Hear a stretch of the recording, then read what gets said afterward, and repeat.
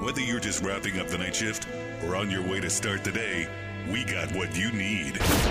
Welcome to the morning shift. It's the most mid-team in history. A whole new way to start your day with nationally televised reporter Tiffany Blackman. Any pizza for me can be a personal. Can't wait. Former Falcons and Alabama offensive lineman Mike Johnson. I've had my butt chewed by Nick Saban a few times. You shut your mouth when you're talking to me. And Atlanta sports radio guru Bo Morgan. You know who I am? I'm Squid Bill. You tell him I'm coming, and hell's coming with me, you hear? It's a new experience. And a new take on a sports morning show. The morning shift is on. Sports Radio 92.9 The Game. Now, here's Tiffany, Mike, and Bo.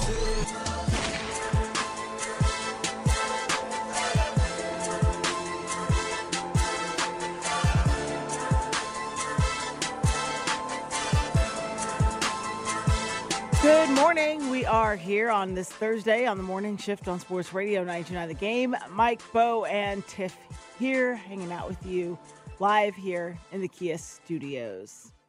You guys have a little bit of a road trip coming up today. Tiff, it's a big day. I'll be honest, the forecast's not looking great this weekend down in Daytona, so me and Bo are basically going down for a guy's trip. It's almost like a guy's beach trip. You know what I mean? When there just might be a race going on along the way. Without the trip to the beach, we're just going to be looking at the beach. Because it's going to be rainy and probably a little breezy for the beach. It's going to be a little bit chilly, but me and Bo, as soon as the show is over today, we'll be spending somewhere between 6 and 6.5 hours in a car together. Oh, you guys are riding together. Yeah, Who's driving? You know, Daytona's just one of those places it's hard to fly in and out of. Like, it's a small airport, and so if you have to fly into Orlando and rent a car and do all that stuff, and I hate airports. We've talked about this. I hate airports. So it's one of those things where I was like, man, leaving from Midtown, like, makes that trip a lot easier than it does leaving from where I used to leave the last few years. But I go every year. Bo's joining me this year. We're meeting 4 other guys down in Daytona for a little bit of guys trip, and we're gonna be at the track tonight to watch the duels, the Thursday night duels that kind of set the qualifying field for the 500s weekend. So I don't know if Bo's got a playlist ready, some podcasts, just straight up Odyssey app 92.9. I'm sure it'll be a little bit of everything. I feel like he would start humming to his favorite song, and then eventually, probably hour 4. Don't say it. You would get annoyed, no, but not karaoke. I don't. You're not gonna sing. No. But he's a hummer. I think you're a hummer. I'm not certain. I do other things. I don't necessarily hum, but are you gonna tap on the dashboard? no, I'm a tapper for sure. I'm just gonna start playing with the radio. Like, hey, if he's not gonna turn it on, I'm gonna make it work. Or I'll be very quickly. Hey man, you want me to pull up my Spotify? You want me to connect? You want me to connect to Bluetooth? Hey, Dell Jr.'s got new pot. By the way, Dell Jr. does have ding.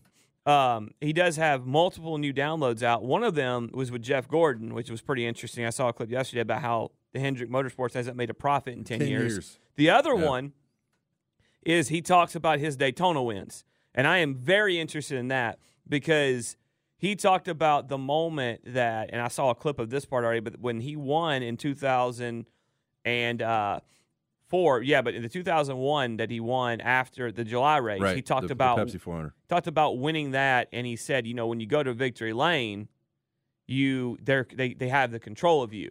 He's like, so I needed an emotional release.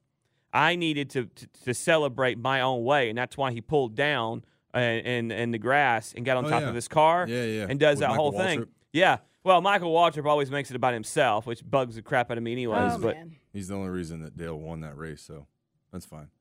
I think Tiff, what it'll be is senior's the only reason why he won a 500. It'll be a little bit of a little bit of my music, a little bit of Bo's music. I'm sure we'll check in and see who Steak's talking to with Sandra, and then maybe we'll get a podcast, and then we'll just put that on rotation for 6.5 hours in between our Bucky stops. Lovely. I just want to appreciate you guys for going on this trip because it means I am not here tomorrow. Get to show yourself. What? So says who?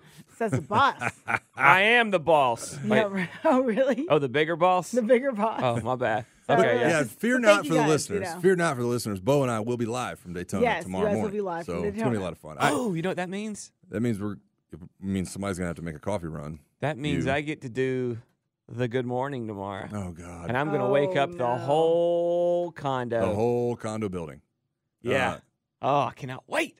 It's not going to be good. Excuse me, but this has powdered sugar on it, and I ordered no sugar. Yeah. I really can't have too much sugar in the morning. Oh. They're going to hate Tiff, you. what time are you calling in? Oh, man, you guys are really funny. I Yeah. just want to, thank you for deciding to go on this trip. Well, good. Well, it's more. especially- You can thank Bo. 'Cause I was Actually, going you either were way. always going. Yeah. Bo decided to crash your party. Actually- and then you took our show on the road. Actually, I can't take credit. You can actually thank Mike Conti because he was like, "Are you going?" And I was like, "No." He's like, "You guys should do the show from there." I was like, "This is Mike's trip, so I'm not inviting myself." You know what's funny, Tiff, is That's last vacation year, work. if you guys remember when we were putting this show together, that was almost a year ago. March 17th. Well, once we got on air, yes, Yeah. but it was probably a year ago around this time we started having conversations, right? And so the first meeting we ever went to when we all ate dinner together, this conversation about the Daytona 500 cranked up that night. Like I started being like, yeah, I just got back from the 500 talking to Bo. And at one point you and Dylan looked over at us and go, I have no idea what they're talking about. I have no clue. Yeah. And that's why I don't remember what you're talking about right now. Yeah. I was like, sure. I remember the I was there. conversation. I was like, there. I was like, "Hey man, what beer were you drinking? Yeah. What koozie did you have your beer in? Well, Where'd you sit?" Bo had a vodka cranberry that night. I do remember that. I hope you do too, because that was alarming. I remember thinking, man, I don't know this guy real well, but I kind of weird. thought it was weird. Yeah. I had multiple vodka cranberries actually. I was like, who am I about to work with? Yeah. This is- Same. That's Same. I realized last night. I text Mike at some point and said, "Might have overpacked." I unloaded 7 bags in my truck this morning. I'm telling Just you. about. Wait, how long? You're gone till when? Come back Monday morning. Yeah. I feel like I pack less. Well, for hold on. Here's the issue. First All right, off, get to the this issue. isn't a regular trip. This is an outdoor trip. So you have to. And I forgot swim trunks for the lazy river at the place. That's exactly what I'm talking about. Did Tiff. you bring your Man's floaties? talking about what is his Maybe. swim trunks, his lazy river stuff. He's got Gore-Tex and rain gear and frog togs. I brought a NASCAR jacket, a North Face jacket, a rain jacket, 4 different pairs of either blue jeans, and then 2 sweatpants. 4 different pairs of jeans? Yeah. For what? Well, one for each day. Dude, are you What serious are you right doing? Yeah. Are you going to put them in the freezer too between uses?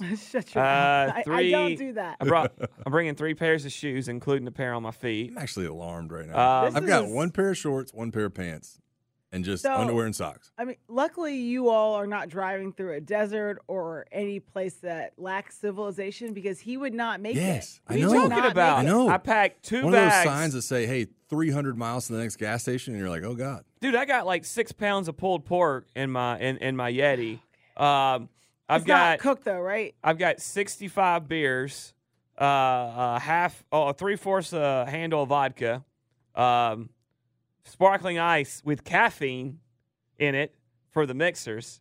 I mean, I'm ready to go. Like I am I could camp out right. I got buns for the pulled pork. I also have. I forgot regular W sauce, by the way. They're only getting breakfast sauce.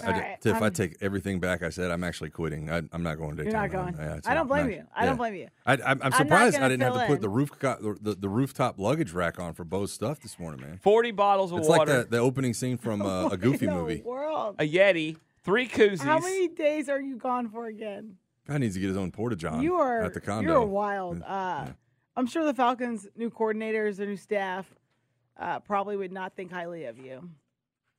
No, they would think highly of me because I listened to all 3 of their interviews actually yesterday on Dukes and Bell. Of course, Marquise Williams is a carryover for special teams. We know him very well on this show. But I listened to Jimmy Lake and Zach Robinson, and they held their press conference yesterday. Yeah, and they sat down with Dukes and Bell as well, and they're prepared people. I learned that immediately. That these guys are prepared, so they would love me because you know what I am, Tiffany? Prepared. Maybe over-prepared. Maybe over-prepared. Yeah, I think that's what's... Well, I think that's what the alarming part is, man. Hopefully little they're too much. over-prepared too, though. I will say that. You know, I would rather them be over-prepared than under-prepared. I have to imagine that they're going to over-prepare these game plans. Well, there's a cut that I sent Dylan and Day that Zach Robinson said, and we'll get to it later, where he talked about his philosophy about because they were like, hey, you're gonna be a run first team, and he was like, well, we're gonna be whatever the other team is showing us. So if they're showing us a 9-man box, we're going to adjust and beat them in the pass game, basically, is essentially what he's saying, which is something that Arthur Smith tried to do here, but he got some heat from him at times because of the value you would spend on running back. But what I took of that is just like I took away from... Are you trying to say this is not fantasy football? What I took... Yes. Well, in one way. But what I'm really trying to bring it back to is he is prepared for every situation, much like the way I packed for Daytona. Yeah. All right. Sure. All right. Cool. Guys, this hour is brought to you by Morgan & Morgan. Injured, hire Morgan & Morgan, America's largest injury law firm. We will hear from the Falcons' new defensive coordinator and offensive coordinator when we come back. And also just want to let everyone know our thoughts are with everyone that was at the Kansas City Chiefs parade yesterday. Another tragedy, senseless tragedy, with a shooting. Upwards of 20 people shot and one person killed who happened to be a local DJ at one of the Kansas City radio stations, Lisa Lopez Galvan. So our thoughts are with everybody affected by this tragedy. We will be right back here on the Morning Shift on Sports Radio 92.9 The Game. Mornings on the Game means more of the Morning Shift. Nice. On Sports Radio 92.9 The Game. I think it's going to be week to week, whatever we need to win that football game. And you certainly know that running the football, I played quarterback, knowing when we had the run game going, you feel great because everything else kind of follows suit after that. So you got to run the football, like you're saying, 100% each week. It's different. Not just going to jam it up there, depending on what the defense is presenting. That was Atlanta Falcons' new offensive coordinator, Zach Robinson, on their plans to run the football. Yeah, let me break it down into 4 words. Run the damn football. That's what I like to hear. Okay. Yeah, that's what I like to hear. Run the football. And listen, he said it best. When you're playing the quarterback position, it alleviates everything else when you're running the ball and running it efficiently. That's what we thought we were getting last year, right? When we sat here and broke down what the season was going to be, what Desmond Ridder could possibly be, it all fell back to, well, you had an efficient run game. Even when the box was loaded, you had an efficient run game up front. You're returning almost all your starters on the offensive line. Should be able to do the same thing, and you didn't. And so, fresh start now. You didn't because also teams adjusted to it the next year. That's what the teams do in the offseason. They know who's going to be on their schedule, and during the offseason they work. And they not look over and break down film and see what – and so, hey, when Atlanta comes in here, we know how we think we can stop that running game where, Detroit showed you in week 3, we're going to load the freaking box. It's also why you split with everybody in the division. Yeah. Man, that's exactly right. So he said what I think this fan base needed to hear is because last year, based off what we saw the year before, and then adding Bijan Robinson, we thought, hey, we're going to run the ball for 200 yards a game. Home run hitters. And they said – explosives. Yeah. And they said, no. The league said, no, you're not. We're going to make Desmond Ridder beat us. We're going to make Taylor Heineke beat us. We're going to make Drake and Kyle. You guys got to beat us. And so they did a really good job with that. And then the fans didn't want to hear that because all they see is the running back at 8, and I get that. But he said what was music in my ears. We're going to do whatever it takes that week, and our game plan is going to be based on what these defenses are showing us. You said Taylor Heineke. You said Desmond Ridder. We had some shuffling going on at the quarterback position throughout last season. Well, here's Zach Robinson on what he wants in a quarterback and how all options are on the table at that position when he joined Dukes and Bell. Yeah, I think when you look at that position, that guy's got to be the most competitive guy in the room. They got to have mental and physical toughness. They got to be able to think. They got to have mental capacity. They got to be able to throw the football accurate. They got to have the inventory of throws, pace, touch. They got to be able to drive it when they need it. And then they got to have poise. They got to have competitive greatness. All options are on the table. But those are the qualities that we'll look for in terms of somebody that can lead this team. And excited to get that process going with, everybody. All right, so again, that was Zach Robinson talking about the quarterback position and, different options being on the table. Not giving us anything, right? Not giving us anything to chew on. Yeah. You would think. What he wants out of a quarterback. Well, what's funny is, you think back on what Zach Robinson was, and like I said before, I played with Zach Robinson in the Senior Bowl. I know what kind of quarterback he was. He was a pocket passer, Mike Gundy, the Mike Gundy style system where they threw the ball a lot, and it wasn't like he was going to be a dual threat guy. Could run when he needed to. And then, he's been in the NFL now coaching 5, going on 6 years, 7 years maybe. And he's coming from a place that had Matt Stafford and guys like that were pocket throwers. But when you think of some of these guys in the draft, and I'm going to point to Jayden Daniels, the guy's going to run a 4.4, 4.5 40. And that also looks very special. And so you kind of think about the possibilities with that. And you look around the league. The MVP was Lamar Jackson. He kind of fits in that style as well. But you kind of look, you're kind of listening real close. Like just whisper one thing that I can then latch onto about what might be the plan. I didn't give you anything. Basically, all options are on the table. Okay, well, good. That's a good thing. It's February 15th. What they wanted out of a quarterback, yeah. But I'm sure they are very much in deep discussions on what their draft board might look like. I'm fine with it right now. We got 1 month till free agency. So when he don't want him to show all his cards yet. Yeah, but when he was with the Dukes and Bell, I did hear something that maybe cued you in a little bit to what he might want to do or clue you in a little bit, because he said, hey, we're going to work in keepers in the game and that kind of stuff. And what does a keeper mean? I mean, that means the quarterback's going to move. You're going to build some runs into the quarterback. Now, I'm not necessarily thinking you're going to do that if you sign Kirk Cousins or you have a Matthew Stafford type quarterback. Russell Wilson, he could do that. Jayden Daniels, he can do that. Oh, yeah. I mean, Drake May. Actually, most of these guys that are high in the draft, other than Bo Nix can do Caleb it. Williams can do it. Now, Michael Penix, you're not asking. Caleb Williams can do it. You're not going to love him doing it, but he can do it. Michael Penix, you're not going to be like, not anymore. Michael Penix has changed his game, and partly because of two ACLs. Yeah. Yes. What do you guys make of the stuff that's been coming out for the last week? And we haven't really talked about it on here, but there's been a lot of whispers around NFL and insiders and draft gurus that a lot of people in the NFL are higher on J.J. McCarthy than a lot of fan bases think they are. Like some of the scouts are looking at J.J. McCarthy going, he's really next. Remember Jim Harbaugh came out 2 weeks ago and said, guy's going to be, top 10 draft pick, top 5 draft pick, maybe the first quarterback taken. And it's like, nah, man. But there's been more and more stuff, more and more whispers on the socials that have come out and kind of back that up. That J.J. McCarthy's a guy that could slide in front of a Penix or a Bo Nix. And so he's also a guy that can run with it. I don't think he fits at 8. I personally. No, he doesn't. No. But, hey, trade back, get more picks. Here's the thing about J.J. McCarthy for me. Is he Jayden Daniels?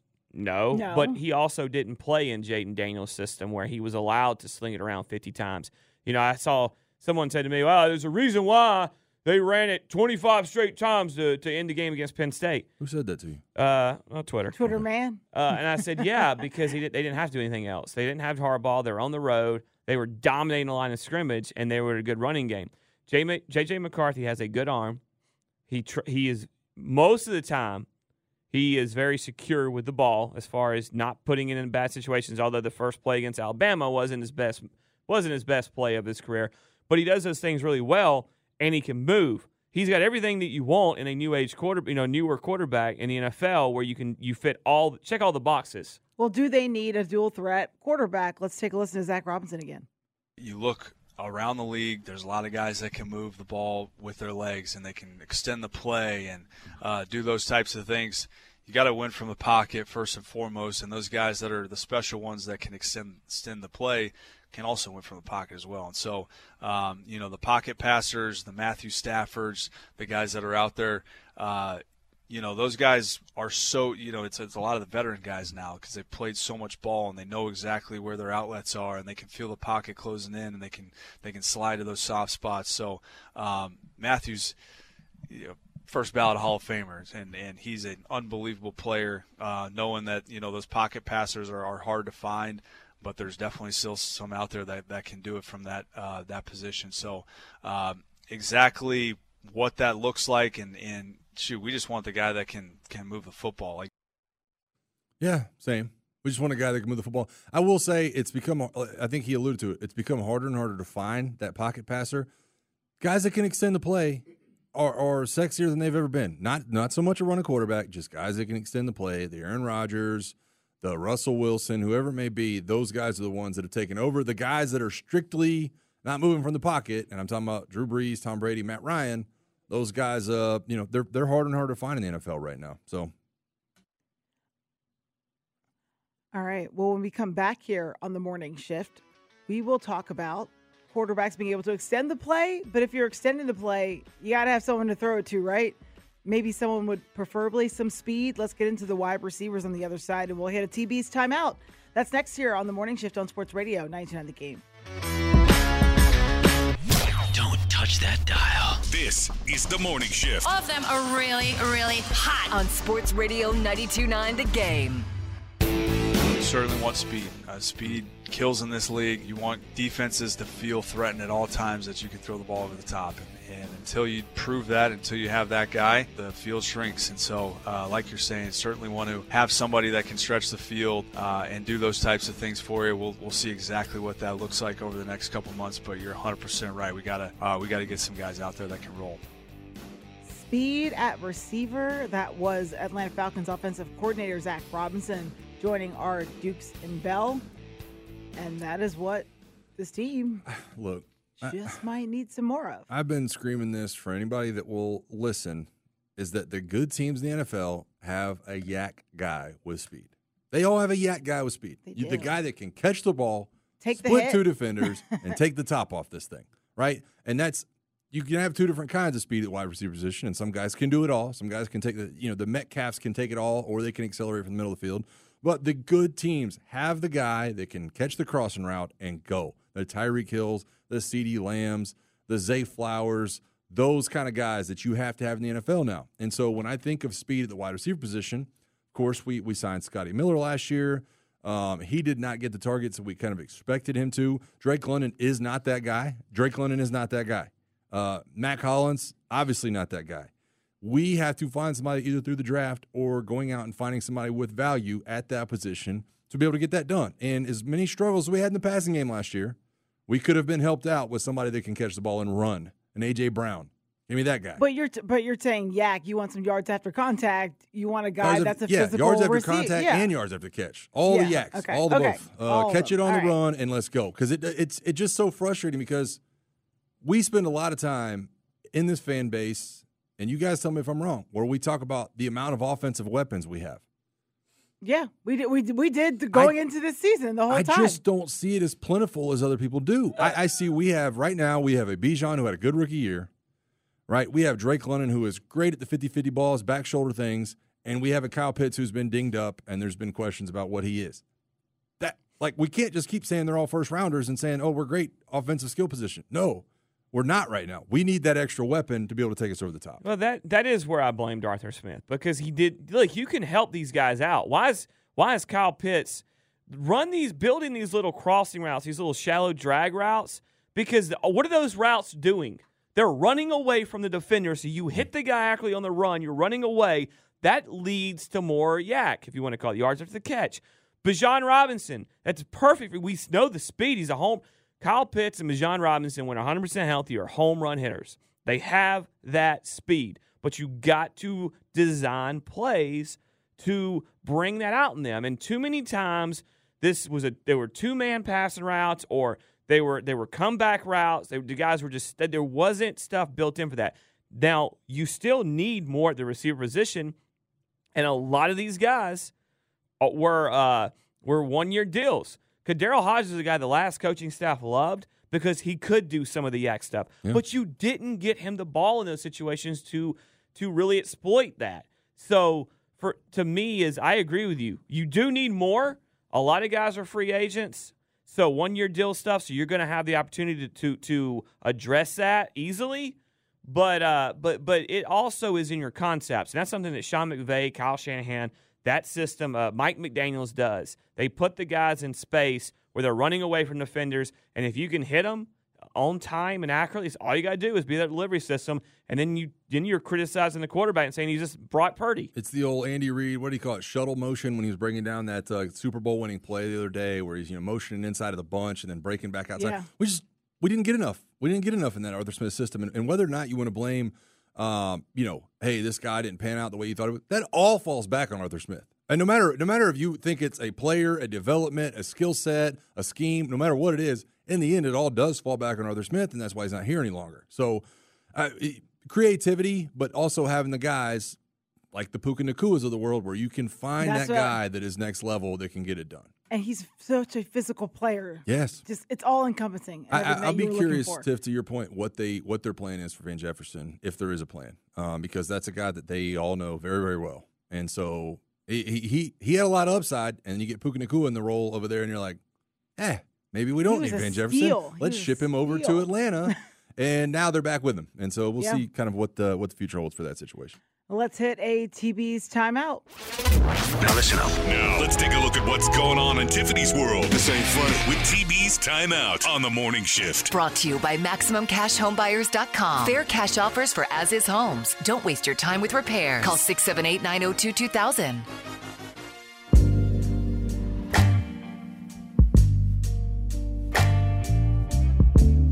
Set in the mood here this morning to really put you guys on blast. I'm absolutely terrified right now. How? Dylan That's just an walked evil in. laugh. Music started playing. I just would like to know what each of you did for your Valentine's Day. We didn't really dive into a whole lot of details earlier. Are we holding a kangaroo And court so here? I just would like to be the judge here. I've cleared I just the came air up on with this. I thought I've said what I the did. break. It just things Don't just admit pop that. in my head. Nobody needs to know how the sausage Things is made, Things Tiff. just pop in my head. And Well, I was there's like, a what thought. if these guys? Who do you Oh, want I to start thought- with, Tiff? Who do you want to start with? I'm gonna lay off Bo a little bit because we held his feet to the fire pretty hard yesterday. Day. Oh, I see you smiling back there through the glass. Well, Day-Day's just got home from Dapper the club. Day today. So- Dapper Day today. Day. What'd you do for your lady yesterday? We kept it simple. We had an early dinner. We went to dinner. We had early reservations, and but what I did the morning or the night before is I always try to get the stuff, get the kids to sign the card, and then as I'm leaving, because when everyone's asleep, deck everything out, put it all out, and so when she wakes up, everything's sitting there on the counter. Chef's so, kiss. And then, That's so she amazing. wakes That's up a with vet. love. Yeah, she wakes up, and boom, everything's just laid out there for her. That's a vet move. And then you go to dinner. And then we go to dinner. Yeah. Oh, that's gonna be hard to Does he beat. get- That's how many- gonna be hard to Can you beat. give him a rating on 1 through 10? I'll save my scores. Okay. Michael. Gotta know what to shoot Michael, what did you do yesterday? Okay, so I saw an Instagram story. there might have been one floating Might out have been there. one floating out there. First of all, we went on a date over the weekend that was kind of, when we have 2 toddlers, right? So you go on a date over the weekend when the mother-in-law was in town. That was kind of our thing. The problem is we had like this nice date night set up Saturday night, and we were so tired from the day that she just looks at me. She's like, "Let's go get a margarita at the Mexican spot." I'm like, "All right, cool." So I canceled my reservation. So when yesterday came, here's what I did. We had to finish off because we got our kids some stuff, but I bought a bouquet of flowers. I texted her and I said, "Hey, I'll get our daughter, you get our son. Well, let's all meet at Waffle House. That nice restaurant, Casa de Waffle, we'll call it, just to make it sound a little more classy." There you go. I got my son out of her car and I walked over to my truck and I said, "Hey, can you take these flowers to mommy? Can you take it?" So my son walked the flowers across the parking lot, handed those to Lindsay, and we went in and had a nice, waffle with chocolate chips and whipped cream. It's a nice move right there. Yeah, and so and then I put both kids to bed last night, which is just as romantic as you can possibly imagine. You know what You I'm know saying? what? So, I'm feeling that too. That parent love language is different, man. I love it. I love it. Couldn't have given her a better I've jotted gift. I've jotted down some notes. Oh, and I also sent her a text yesterday that was a thankful text. Yeah, but I just wanted her to know. Shush. I wanted her to know that we would be lost without her. Basically what I said. Oh. I said, look, because she got our kids Valentine's gift. I think and I he's just said, you making know this what? up. I said, I just want you to know. You call Michael. I just want you to know that we would be lost in this. I would have no idea where my head was at if you did not get everything and hook everything Well up. played, sir. For the sake of time, too. I need I'm to. not calling him a liar. I'm saying he exaggerates. No. All right. I think, because I know we need to get through this. Yes. Go ahead, Dylon. All right, real quick. So I actually had a 2-part Valentine. So 2-part. Yeah, because originally we didn't know how much we were going to be able to celebrate yesterday. So we had a plan to do everything on Saturday. So what I did, I got the flowers, boom, the candy, roses boom. or what? Roses for sure. Got the roses, got the candy, even got our nice little teddy bear that was holding a balloon, and I got her extra balloons too. Had that all set up because she was gone and she was on covering a game or doing something. So I had that all set up in the apartment. So when she came back, I wasn't even back yet from picking up food or whatever. So when she came back, that was all right there in the forefront. Yeah. The bear, the balloons, all that was right. The roses, Look at all, that. all sitting right there. But we didn't end up going out to dinner that Saturday. So we actually went to lunch yesterday. Went to Rumi's Kitchen right here in Colony Square. It was amazing. First time we both had been there. And then we took some pictures. And then I sent her yesterday morning, I just sent her a text too, like Mike, just like, hey, like you're such an inspiration to me, just seeing you grind and all that stuff. Like just an inspiration. I just want to let you know you inspire me to be the best version of myself every day. No, I respect Stop it, Bo. That I is respect sweet. it. That I is respect very it. sweet. No, that's good. That's good work. So there you go. I like it. I dig it. Bo Tad, what's your Potato. your Potato. potato, your I think lovey-dovey it's nickname? I think it's well documented what you did dinner, what I yes, did. but yesterday was the day of love. No, so no, I just no, need the day of love. Hold on. You You don't ain't have to try to sound manly here, man. you Just ain't let it out. you ain't you can stop. Be you are vulnerable, not, man. You are It's okay. not going to give these guys credit for doing stuff. I almost cussed. Doing stuff other days and not me. So don't even think that. I'm not. What are you, I'm, So Go ahead. we like a certain spot. My favorite spot is called Cherokee Chop House. That's where we go. So I got I moved, as a mover and a shaker, man. I had to pull some strings. Got us a reservation because they were pretty packed. Last night they had like 700 people there at some point, or reservations or something like that. And so we had to roll through on Wednesday. Dropped a nice little Tuesday.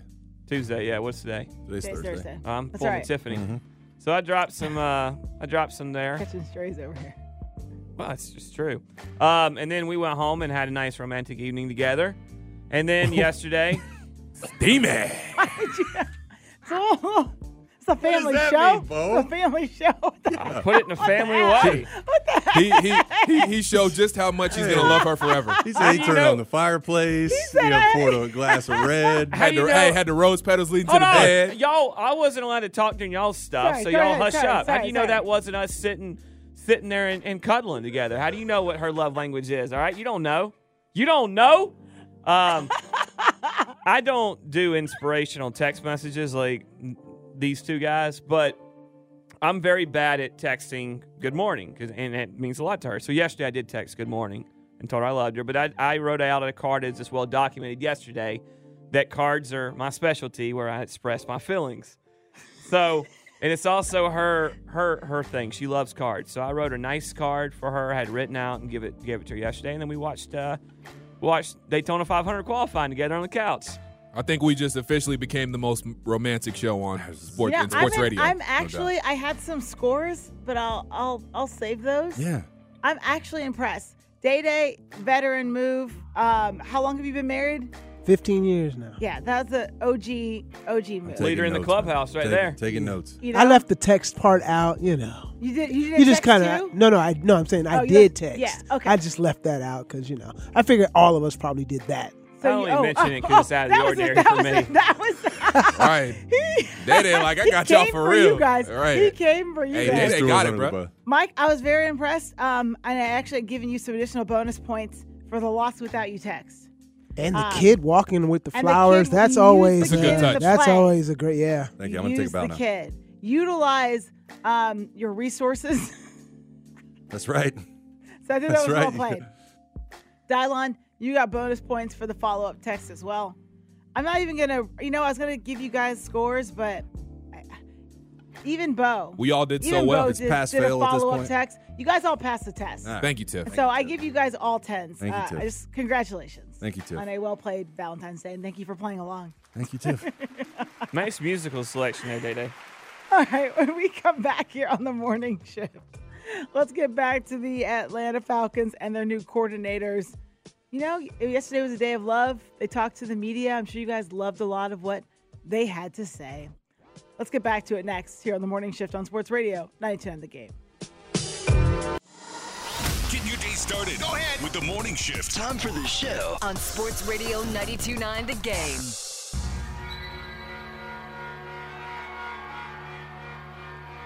It's the 7 o'clock hour. It's brought to you by Zero Res Smart, Lasting, Clean. Yeah, I was talking to you guys in the break, and something popped in my head yesterday that I was thinking about. So I had to go get my wife's flowers that I was going to get my son to give to her. And I'm not a big Valentine's Day proponent. Like, it just seems very manufactured. Yes. It is. Which it is, right? And so I'm always like, But something hit me yesterday when I was at Publix. Like, no matter what form of life you are, like everybody's on the same plane at that point. Like, I was looking around Publix yesterday. There's flowers and balloons and cards everywhere. And every single walk of life, young, old, no matter what your background was in there doing the exact same thing. And every man, no matter what the bravado was, the chest puffing, every man was in there swallowing his pride. And he was like, we all were checking out. We all had flowers, balloons, whatever it is. And every kind of dude's kind of looking at each other like, yeah, me too, man. Me too. Reservation tonight. I'm cooking, whatever it may be. And I was like, you know what? I'm okay with Valentine's Day right now. You're like, no matter what it was that I had a problem with, that manufactured as it may be, at that point, I was like, we're all one right now. We're all kind of coming together in the store being like FML. You know, what I mean? Like, we're all on the same plane. And I'm not a Valentine's Day like Scrooge. If you want to celebrate love is great. I saw a gentleman on my way after leaving work yesterday on the way to the chiropractor, and he was walking, just looked like, regular morning, juggling 2 cups of Starbucks coffee and some roses. I was like, I love that. That would be my kind of Valentine's. Yeah, he's probably cheating on his wife, and he's working in an office, and he's going in there taking it to the mistress that he has in his office. God, you are so sad, man. Or he woke up and was bringing her coffee back to their house. Did somebody hurt you? Did somebody hurt you? What are you doing? Golly. All right. What? What's wrong with that? I mean, we're having a moment, man. We're talking about love is great, and everybody's coming together on Valentine's Day, and you just have to drop a deuce all over that story. That's all right, though. That's okay. I'm not shocked. Remember Jack Reacher? You ever see those movies? Yeah, I have. Like the first one where it's an Amazon show too. Have you seen the second season? No, not yet. I haven't either. I want to watch it. No, there's something in there that reminded me of that scene in Jack Reacher where they're investigating the people that were killed, and he's like, he wasn't bringing roses to his wife. She didn't buy a watch for her husband. They were having an affair, and they were meeting there. I don't think that was Valentine's Day though, Bo. That was that was just that was a getaway with your side piece. All right. Well, now that went sideways. Unbelievable. This guy. I know. Gotta bring some brevity to this show. Maybe you'll be happier if we get back to talking about the Falcons. Or is it levity? I forget. I'm honest to a default, I guess. Right, Tiffany? You know what? Sometimes I don't use expressions right. It very rarely happens. So you guys, next time, just call me out. What was maybe you guys will considerate. Call me out next time. If you're a original listener, you will remember that word. Oh, man. That's right. All right. I'd forgotten that. That's great. Good pull. Well, Falcons defensive coordinator Jimmy Lake talked about the defense of this team. And basically, hey, if you're a gamer, you're going to get in. Yeah, no, I mean, believe me, we will play anybody that's going to play fast, free, and physical now, whether you're a rookie or you're a 12th-year vet, 15-year vet. If you can go, you can go. And so it doesn't matter if it's your first year or your 10th. And so I'm an equal opportunity employer. I love it. I know that there were some fans that said, no, do not use those words together. But remember, he added to it. He said not just fast and physical, but fast free. There's an extra F in there for you. Yeah. An extra F for you people. Free, playing without thinking. The FFP, baby. Overthinking. That's what a lot of players, though, will talk about. You can just get out there and just play ball. Yeah, it's like Bo packing his bags for Daytona. not he wasn't packing fast and free. He was just thinking, you know what I mean? He was just thinking too much. 4 pairs of jeans for 4 days. Yeah. He said something that I meant to grab it this morning when I grabbed a cut and I wanted to grab another one. And this is the one I forgot about. But Tiffany just really what she said made me remember it. Is he said, we are going to have a system that when the offense comes up and the quarterback walks to the line, it confuses him. It's complicated. Yeah. But our players are going to feel like the system is very simple, and it's a simplistic system to play in. And I thought about that because there's been a lot of time. Caleb McGarry made these comments last year that, this is a complicated offense. And I think what he meant was that there's a lot that goes into it, and defenses don't necessarily 100%. No, there's a lot of different looks, and it's made that way to confuse a defense. But people took it as it's complicated and you just can't walk in here and get it, which no one can walk in and get a system the day one, day two. That's how it is. But when he said that, I was like, man, that's a really good way to put it. Like, you're going to think it's complicated, but our guys are going to know their roles so well, and their roles are going to be so easy and allow them to play free that it feels simplistic to play in. I love it. And look, man, I think that's one of the things lost. The further I get away from it, and what some people have not ever had the opportunity to see, is how guys learn, right? I mean, how many times do we look at a coach's X's and O's? We look at an offensive scheme or a defensive scheme and say, oh, this guy fits into that, or they should do this, or they should put this blitz package or this coverage or this motion. There's two parts to it. You can put that in the game plan, right? You can script that up and think, oh, this is a great idea. But if the guy doesn't understand it to the point where he can do it very crisply, and do it without thinking, then it's not worth putting in. And so I think the teaching component, right, of having the simplicity of saying our guys will think it's simple is massive. I think that is the beauty of what Arthur Smith tried to do. And what we've seen guys do in Shanahan's system is everything's pretty simple up front. You're going to have like one or two running plays, right? But the motions and everything surrounding that, the protections will be simple. And so I think that's a huge component of what they're trying to do. Hopefully, Zach Robinson has the same line of thinking. Yeah, and we'll all be excited to see with this defense, though, with the fast and free kind of mindset, how the linebacking core can thrive in that system. Here's more from Jimmy Lake. You really said it right there. There's three guys that you can be really multiple with. A couple guys you can put up on the line of scrimmage and, blitz off the edge, blitz in the interior. You got guys that can cover, guys with length, and guys with speed. I'm really excited about that group and get these guys healthy. What I really loved about last year's film is they played fast, and you could tell they played instinctive, and we're never going to take that away. One of the trademarks of the defenses that I've coached in, our guys are always going to play fast, free, and physical. We're going to look complicated to our opponents, but our guys are going to feel like the system's simple, and we'll make sure that remains the same. Well, nice job, Bo. I guess I did pull the cut. There, boy. Maybe I got a whisper in my ear. Let's do 8. let's run this sound. So I was like, all right, cool. You know what? You could have said that in my ear, and I could have thrown to it, so I didn't ramble on there, Dial On. I appreciate you. I love the term multiple when it comes to defense, because every defense in the NFL is now multiple, right? There's not really the shell 3-4s with the two outside linebackers and the Jack and the Mike in the middle and the bubble linebackers. Like, every defense in the NFL is now multiple to the point where you can say, oh, this guy's going to come in and run his 4-3 base or his 3-4 base. Like, it seems like every single team is like that. It's basically, when you look at the defensive line, is a guy in a 2-point or is a guy in a 3-point? Like, that's what you kind of have to look at in the end, personnel-wise.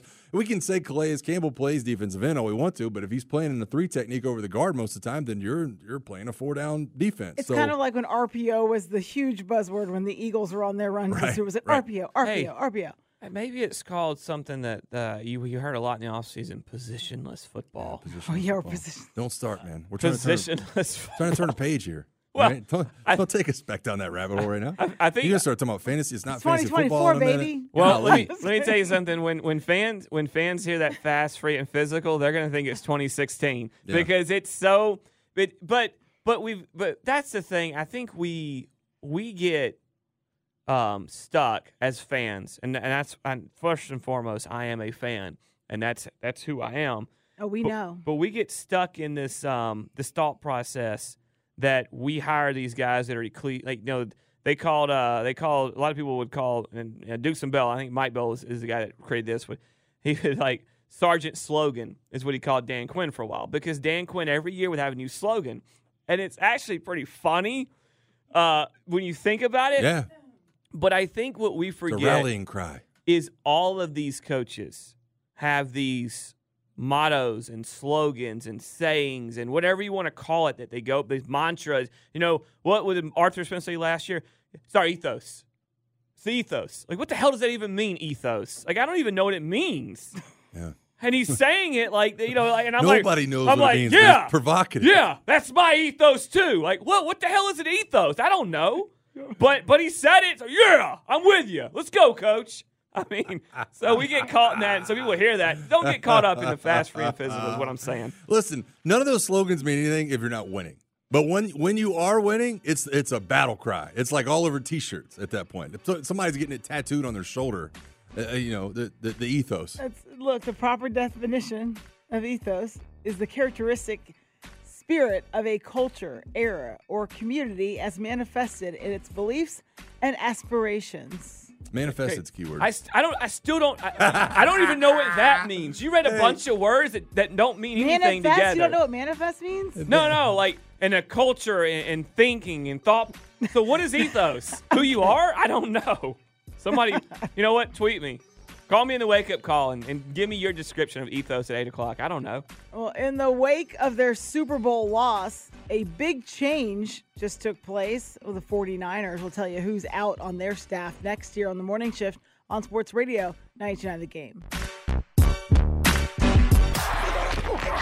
It's more than just sports talk. This is the Morning Shift. I'm in. Me too. On Sports Radio 92.9 The Game. It's time to huddle up. Bring it in close. Bring it in close. The latest NFL news, rumors, reports, and happenings With In the Huddle on the Morning Shift.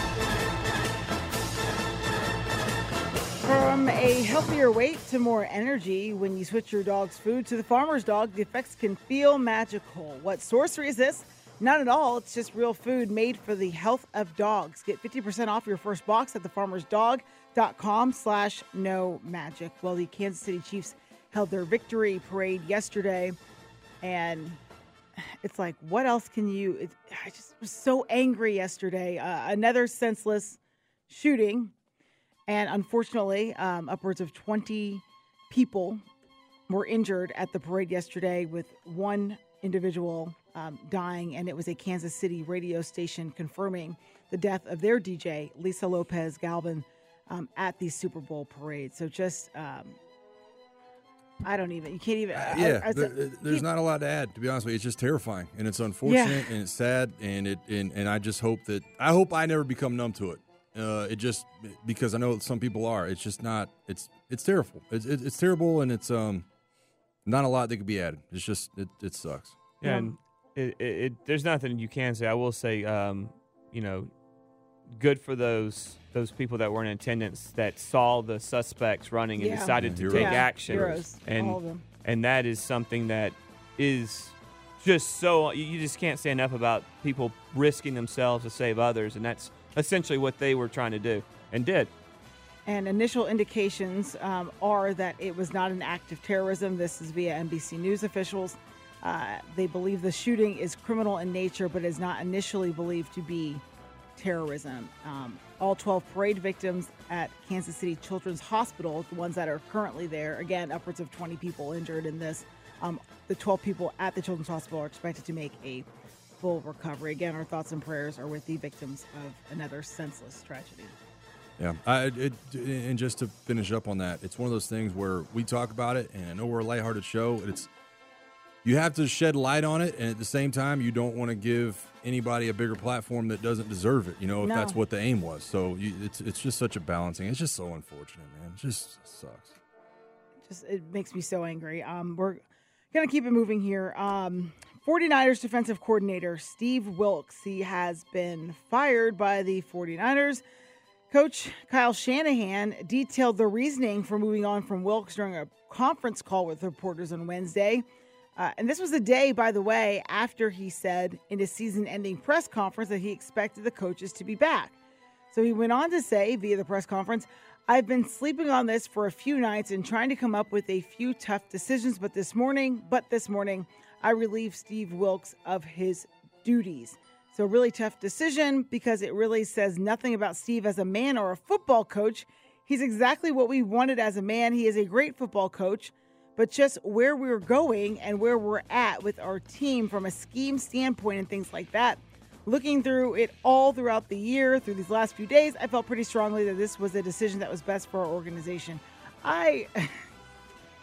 Again, and I actually got to talk to Wilks during opening night, just so excited to be there, ready to continue to lead the defense of this team, which, by the way, he had done a good job of. This entire season. So it seems like with Wilks, it's almost like the guy can't get like a fair shake in this from the situation in Arizona. He's the interim in Carolina and actually helps to turn it around for those few games that he's there. And then he doesn't get the job. And then all know what happened to them last season. So anyway, I don't know your thoughts on the change If this is one of those things where something just needed to happen, Yeah. if somebody needed to be He's a fall guy. the fall guy. Do you really need a fall guy after a Super Bowl run? Like, I mean, I don't know. It's just so confusing. I don't know what happened here. I can't tell you what the exact thought process is. I can say that maybe you leave that game, and this is a weird thinking for a guy, but Kyle Shanahan maybe left his hand. It wasn't our fault because, and I'm saying the offense, because they did give up. They had 3 leads that they yielded to Kansas City, but you were also going without one of your best right? players. You held Patrick Mahomes and them scoreless in the technically 19 points in regulation. In regulation, yeah, but at the beginning of the game, yes. I think Steve Wilkes is a hell of a coach. This guy, you just read off the things where he's been wrong, but what he's done through his career, he's one of the top defensive coordinators in the league. They did fall statistically. I don't think 1 to 3 is the biggest. I mean, 1 to 3. Okay. Well, awful. Horrible. I don't think it's that. I don't know what to say. I'm just telling you the things that I'm seeing coming out of it. Right. I'm not justifying it because I would take a Steve Wilkes type coach in Atlanta on my team or wherever I was at the time any day of the week. Right. And that was my initial reaction too. Is I looked at the news and I thought, okay, what am I missing? Right. And I talk about this a lot on the show that there's some things that we don't see as media members, obviously, that there's sometimes that you get inside of a locker room, and I'm talking about from a player perspective, where you can say, well, this quarterback needs to do that, or that offensive lineman needs to do that, but there are personalities involved, right? There are ways these guys are learning. There are different intelligence levels amongst players. So when I look at a coaching decision like this, I go, okay, what am I missing? Did they have an argument about the game plan? Did they have a difference in opinion about the personnel they needed to use? Was there a different trajectory as far as what they needed to draft and where they're, what coverages? I don't know. That's the only thing that I could come up with that makes sense because he's been there 1 year and they had a really good defense and they've got great personnel. I don't know if this is a window is closing kind of thing or an overreaction. But it doesn't make sense from the outside looking in. There's got to be some kind of inner story for me. Yeah, and the one thing I'll say about it is this is what I tell people when they go on these rants. Fire him immediately. Fire him. I heard people say that Dan Quinn should have been fired after the Super Bowl as the head coach. And I know that 28-3. But you can't say that in one breath. And I'm not saying y'all are. Yeah, I'm just saying when we talk about these things, don't say that in one breath. And don't be the guy that wants to fire the head coach or fire the defensive or fire whoever every time that something goes wrong, and then turn around and say, well, that was unfair. Because this is what it looks like when you have that mentality. It's an overreaction. This is if they win that game, he's probably not fired. You're absolutely right. But this is, when we say these things, I'm just saying, take a look at when you want to say those things, this is what it actually looks like. Because you see a really good head coach who did a really good, defensive coordinator, football coach, who did a really good job all year, and through his career, he's been one of the best. And he was fired because of the emotion of the loss. This is that exact thing playing out. So that's why I say be careful when you want to fire people randomly or fire everybody kind of mentality. This is what it looks like. Well, the Saints announced that Clint Kubiak is their offensive coordinator. They had to wait until the Super Bowl was over to finalize the hiring of their new OC. But the move, of course, now is official. So that was announced this week, and he was the 49ers passing game specialist, which is why, obviously, the Saints had to wait on making this move. This is the most blanked up thing I can think. But I knew Clint Kubiak, Gary's son, right? Knows that scheme, knows how to run it. I hope he's Brian Schottenheimer part 2, is what I hope. Because remember, Marty was a great coach for years, and his son Brian was a pretty, didn't really get along with fan bases anywhere he went because his offenses didn't do as good. Since Kubiak is with the Saints, that's kind of what I hope for him. And I know that's terrible, but I don't want to see the Saints do well.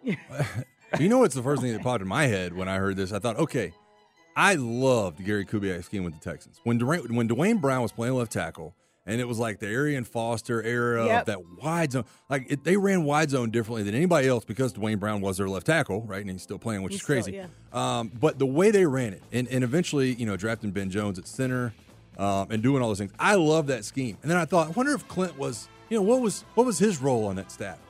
And then it hits me that Clint wasn't there for that. Like, he's my age. He was in college for this. Like, he's playing college football at Colorado State when all this is going on. And I had to look myself in the mirror and be like, bro, it's just a weird thing. Like, how much did he learn from Gary, obviously, in his stops afterwards, but he was at Texas A&M as a GA and moved on from there. That's what I was going to say. Was he there with those Super Bowl years?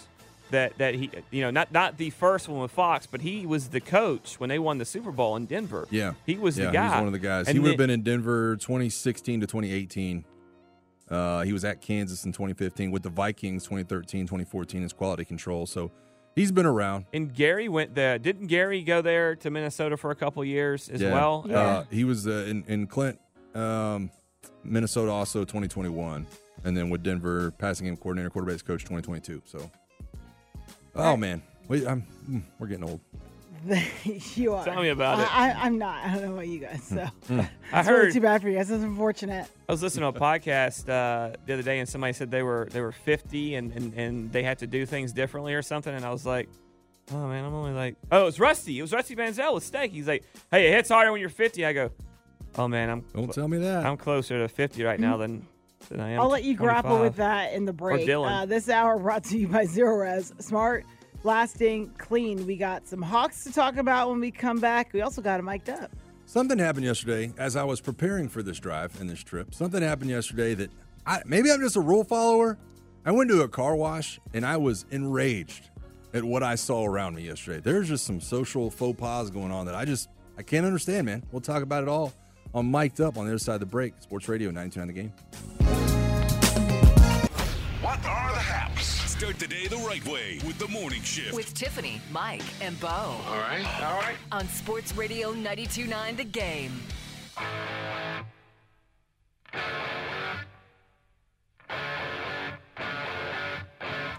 Back here on the morning shift, and the Hawks, shorthanded, fall to the Hornets on the road. Brandon Miller, Trey Mann led Charlotte past the Hawks 122-99. And that marks their season-high third straight win for the Charlotte Hornets. Where do I want to start with this? I feel like this is how every Hawks conversation starts. This is the first time this season. Let me just bring this home for y'all. This is the first time this season that the Hornets have won a game by double digits. And they beat the Hawks by 23. That's their 13th win. And I know that you added pieces at the trade deadline. You added a lot, actually. I think you added like five guys at the trade deadline, and I get it, man. Brandon Miller's a guy you're going to want to build around. You still don't have Ball. He's injured and all that kind of stuff. But it's just from the Hawks' perspective, man. I'm not trying to use this as an opportunity to dump on what Charlotte is. It just can't happen. I was so frustrated watching this.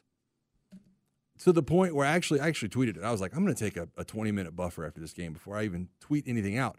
I am having the hardest time not mentally turning this team off and just saying I'm done. Like I'm done watching it. Thank God there's an All-Star break because I can't stand watching this anymore and not looking at an effort or understanding of this team because it seems like the pieces are in place and we keep falling back to the three-point shooting is awful. The second half scoring is awful. The effort is awful on both sides of the ball when you get in the second half. And watching this team just come up dry again and again and again.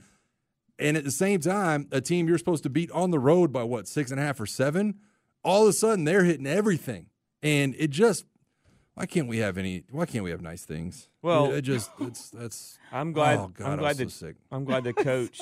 I'm glad the coaching change fixed all these issues that we had that we blamed on the head coach being too old school because it clearly didn't, and that's the biggest problem for me. And I keep coming back to it. And I don't know where you want to point blame, but this team does this way too often where they come out. Dylan, Day-Day, how many times last year we hear Nate McMillan and the last 2 years before he was fired say, we lacked intensity or we didn't really compete tonight. I mean, flat. Yeah, flat. Yeah. How many times? That's exactly. Did you see that pass that DJ makes last night to get stolen? He just does. He's just like it was like a warm up drill pass. Like it was just so lackadaisical. Lackadaisical. Okay, yeah, Tiff. Yeah, whatever. Thank you. I'm glad you said it. So Tiff. So see, you let Tiff go with that. No, because she's on TV. Nope. Anyways, that is what this team is, and what changes that, I don't know. But clearly, the third head coach in 6 years or 5 years or whatever it's been isn't the answer. Yeah. I'm not saying Quinn's not the answer. I'm saying just changing head coaches isn't changing the culture in that locker room, clearly. Well, you're spot on. It is lackadaisical. And I think one of those. I hate y'all. I think one of those. You know, we've been on air almost a year now, right? And when we first started doing this show, I always had a small piece of coach speak that always used to stick with me about what the Hawks have been. And I used to have a coach, and maybe this was Saban, I don't remember who this was. It would always say the biggest opponent of great is good, right? Once you're good, you don't strive to be great because you're just fine with being good. This team last year they were good. They weren't great. And it was like the biggest opponent for them was just themselves because it was just they're good. The John Collins move, the Quinn Snyder move, all that stuff that's happened since then, and somehow you're not even good anymore. Like, you're not even good anymore. It's I can't say the biggest opponent of great is good because you ain't even good. You're not even good. It's just frustrating to no end to turn this on and think that there is some way you're going to build momentum. And you finally gotten over the hoop. Maybe they're starting to figure out Quinn's offense, or maybe they're really starting to play up their potential. And then you lay an egg like this bad heading into the All-Star break when clearly your head was in another place. I'm so tired of this. Yeah, that's how I feel, man. That's how I feel. All right, I got to talk about the situation I got myself into yesterday. Let's hit a mic up.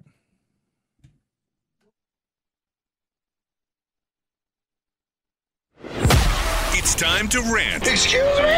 It's time to rage. It's time for Mic'd Up on the morning shift. Yesterday, I'm getting the truck packed as myself, and Bo are headed down to Daytona today for Daytona 500 Speed Weeks, Daytona 500 weekend.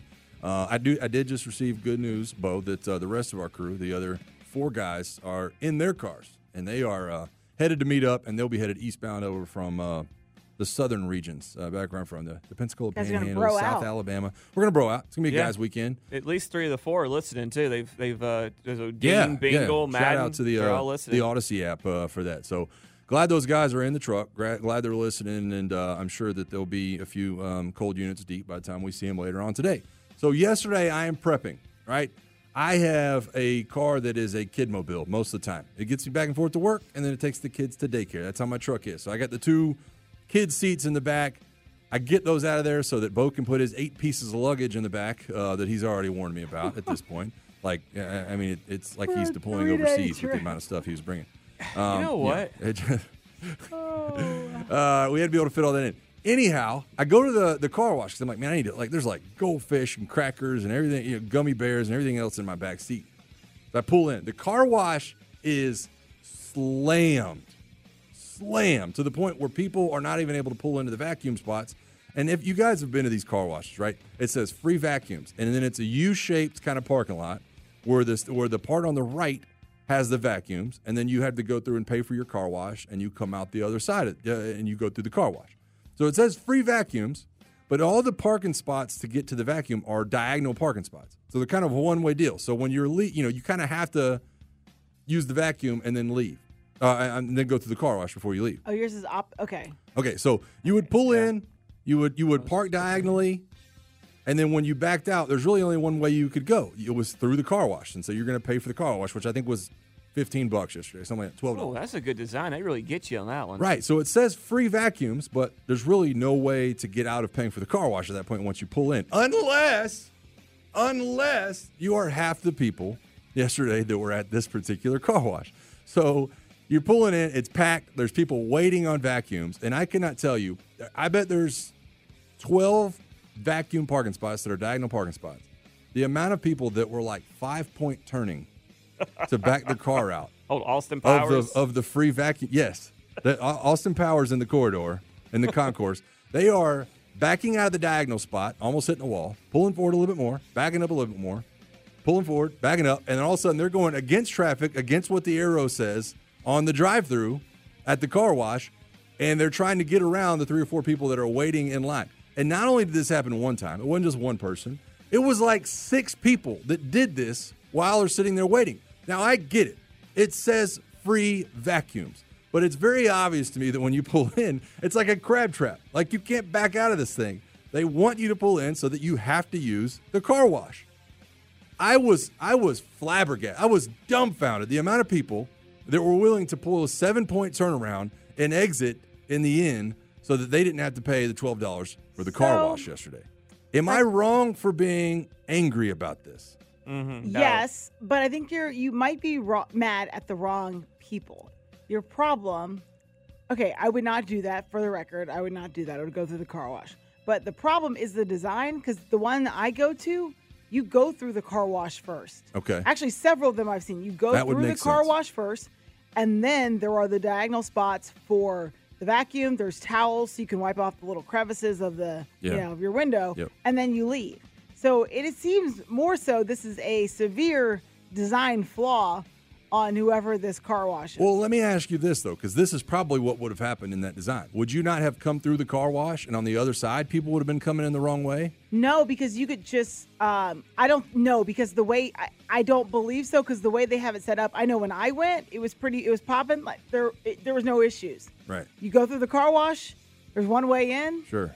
There's one way out. And it's super tight, and it's really tight. There's no way you'd be able to pull that off because everybody was going in the right direction. It's a design. But I know you are so mad. You are a stickler for the rules. Well, it's not about the rules necessarily. It's about the common issue I feel like we have in this country is we put ourselves on a pedestal over everyone else. Now, I understand you got to look out for you first and foremost. But it's this deal where I don't care if I inconvenience 25 people as long as I get mine. Yeah. We were driving to dinner 2 nights ago, and there's this. Our neighborhood is very populated with people walking the streets a lot. And we're leaving, and I turn out of the stop sign, and this Kia gets behind me, and he is they're right on me. And I'm like, okay, why is this person tailgating me in the neighborhood? So we get down a little ways on the main road, and the light goes, this is right near where there's a horrific accident just, a month ago? And we're coming up on this red light. The light turns yellow, like, huge distance to stop. So I start to slow down. The Kia has now gotten beside me, punches it, and a car is turning. As the light now turns red, a car is turning that turn lane because they realize everybody, they were already out in the thing. The Kia almost hits the car. I know exactly where you're slows down, almost hits them, and then has a decision. Hey, they could have stopped. No, they just kept on going. Yeah. Because you know why? Their time was more important than everyone else's. I had the same thing happen to me earlier this week where I was in a left-handed turn lane. Or I'm sorry, I was in a straight, and the left-hand turn lane coming at me. This car was so concerned with making it through their own light that they blocked traffic oncoming. When my light turned green, there's a car completely crossed in front of everybody that we can't go anywhere now because this guy had to make the light and is now blocking traffic. Irate. That was over in East Cobb. There's like 8 lanes of traffic going every friggin' direction. But anyways, the car wash thing got me. I was really mad sitting in this car wash line watching all these people dodge all these cars, do 8-point turnarounds so that they can not pay for the $12 car wash. Don't you have a vacuum at home? I mean, maybe not that powerful. Yeah, I'm sure. I don't know if it would have done me any good. But I wouldn't go pull. Not you. I'm saying Right. I wouldn't go pull something like that. It's just the same as people who are trying to not be in the lane that they're in, and then they pull into your lane because they realize they're in the left-hand turn lane, and then it blocks traffic. Exactly. Just go turn around. I watched the first one yesterday, Tiff, and I said, okay, that guy's a blank hole. Yeah. And then it happened another time, and then a third time, and then a fourth time. And I thought, am I the one wrong here? Like, am I the crazy one? But I do think the car wash needs to have a sign. They need to have something to try to deter that. So rule follower, but you're right in this. You're right in this case. Yeah, I think we've gotten to that. All right. Well, maybe you think someone else at your car wash needs a wake-up call. Or maybe you want to give one of these guys, if you were with us earlier, a wake-up call over what they did for their significant others on Valentine's Day. Or maybe it is the Hawks, Mike. Call us at 404-726-0929. The wake-up call is next year in the morning shift on Sports Radio 99 The Game. Yes, it is a lovely morning, isn't it? Now, more of the morning shift on Sports Radio 92.9 The Game.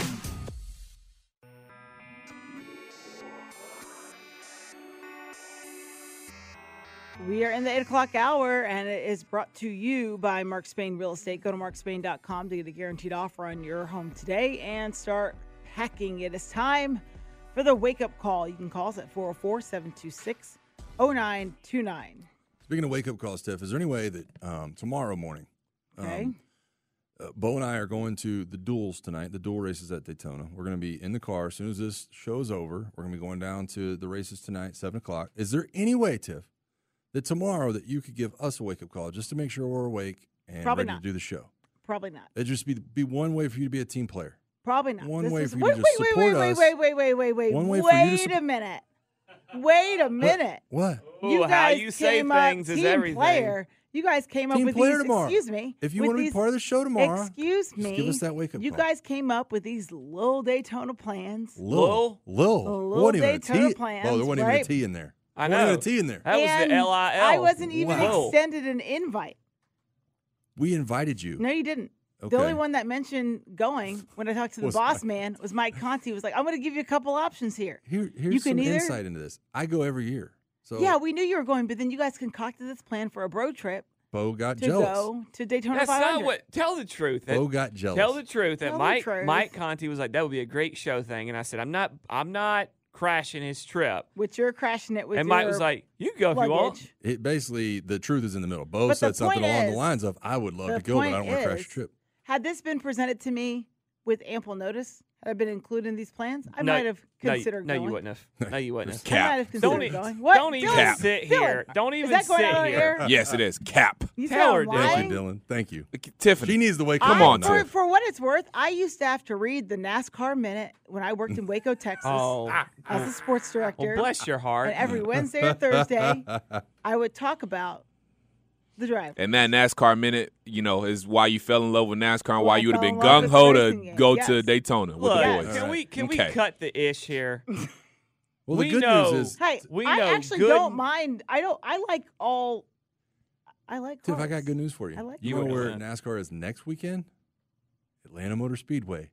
So we can all get together and go down to the track if that's what you would like to do. There you go. Oh, you know what, I Michael? got great news. That sounds like a great idea for us as a team. Yeah, Got Tiff. quiet in here all of a sudden, Bo. Hey, Hello, hey, hello. Tiff. That's because- So now you're officially invited to come to Atlanta Motor Speedway. Will you accept or decline? Of course, I would be thrilled to go if we're all going. Oh, man. Count me in. Tiff, hit those phone lines. Hey, what size shoe you wear? Don't put me on blast like Yeah. that. I'm I just- have big feet. Well, you know what? Y'all wear the same size shoe. the Let's fact, go. the fact that you don't wear socks, I wonder how that foot tastes. Because it's it's My squarely dad in is your a mouth large right human now. being. We have tall people in my family. I have long limbs, and yes, No. yes. It's fully in that mouth of Whatever. yours. All right. You know what? You can open a fresh can and shut the heck up. We are going to the lines right now because it's the wake up call. Let's start with Mentee. Good morning in your 18-wheeler. What's up? What's going on, people? What's up, man? Mike Mafia in the house. Wham, little Bo.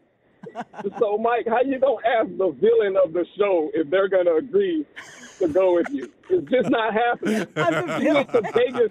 She went to Vegas all week last week. Did she ask you guys? Did you want to go to Vegas?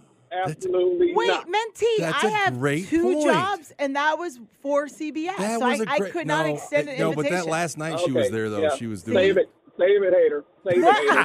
And also, Mike, that whole thing about them doting you into going through the car wash, that's completely by design. You guys got to realize Yeah. that. That's how they get you into the loop. Exactly. That way, you'll concede and go ahead and get into the car wash. Just like the casinos don't have any clocks, they don't have any windows. It's totally by design. Yeah. And every now and then, I wish sometimes I was in one of those old school box Chevys so I could just go right through the gate, teach them a lesson, and drive out.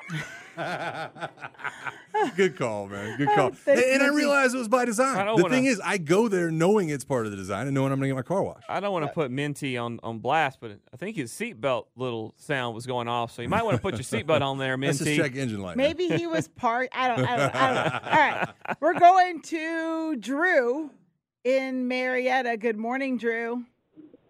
Good morning, guys. Happy Thursday. Yeah, same to you. I've actually got 2 wake-up calls. The first one's not so much a wake-up call. It's just a question for Mike.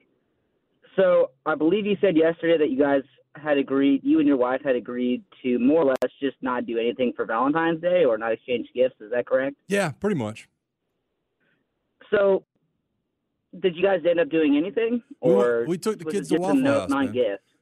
We went to that fine dining establishment, Casa de Waffle, and that was our Valentine's outing. Well, that's a solid outing. So good on you. Thanks, man. My real wake up call is for the Hawks, man. I'm a diehard Hawks fan. I have been since I was a kid. Since I'm 29 years old. I've been going since the Jason Terry, Mike Bibby days, where we were terrible, but at least it was fun to watch. And now we're terrible, and it's not fun to watch. And I shouldn't be more excited or care more about the games than the people who are getting paid millions of dollars. In fact, I pay to be there, and they get paid to be there. So it's kind of backwards, isn't it? Yeah, I completely agree with you. And I said that earlier, man. I was fighting it on Twitter last night of saying, I'm just over it. I'm just over it. It's more frustrating because there are actual expectations, and there are good players on the team. Trey and DeJounte, there's Jalen. Those are guys that can play. So that makes it even more frustrating when they look like that. I agree. Back to the lines. Good morning, Daniel in Decatur. Morning, y'all. I totally agree with my guy. People are just ignorant. Atlanta is the number one city for the worst drivers. So where I got to go is more important than where you got to go, and I'm going to get there. So I think that kind of irritates me. Driving here down here has made me really not like people, and that hasn't helped. Sound like me. Yeah. Also, bring in the waste management truck and bring the whole Hawks roster out and just put them in there. I'm very disappointed. I'm from Seattle. I was raised in Atlanta, so I love Nate McMillan. So when I saw them get rid of him, I was just kind of like, I felt like that was a good move for the Hawks to have him in. But let me ask you guys a question. Why don't we bring nobody with a big name to the city? Paul George, this, that, and it seems like that with all Atlanta sports.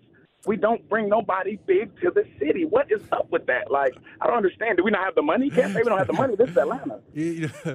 I don't want to get too out of pocket here, but there was always a thought process around, some guys not wanting to come here. NBA in particular. Well, in any sport, to his point, there was always the thought process that most of their side pieces live. Oh my God! Yeah, you never heard that? Oh, that runs deep. They don't want to get here with they don't want those problems. That's like I don't know though. I don't know the answer to this question. That's almost as bad. That's gotten to the point where it's almost as bad as like the Babe Ruth, the Bambino curse in Boston used to be, or the GOAT in Chicago with the Cubs used to be. I mean, that's a real deep theory. Why have I not And the heard NBA that was the one that it always was the worst with. I can see that, but yes, I did not. I'll say this though. I think we have that's a possibility. I think we've had some guys. Like I think baseball, remember back in the day, Braves got Greg Maddux when he was one of the biggest free agent acquisitions. I think Jesse Bates was a big name at the time at his position. I don't think early 90s Greg Maddux is quite what we're talking about. Worried about a side piece. Well, maybe, man. I mean, nerds get it in too.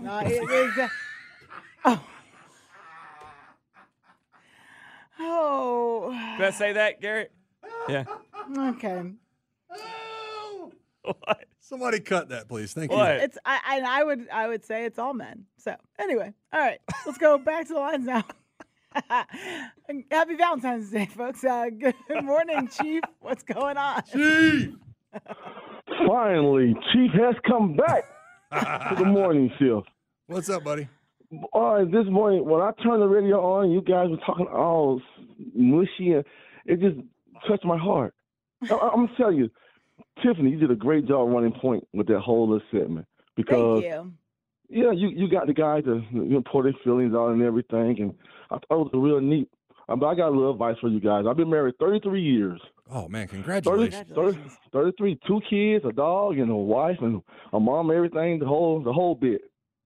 The best thing you guys did yesterday was keep stuff simple.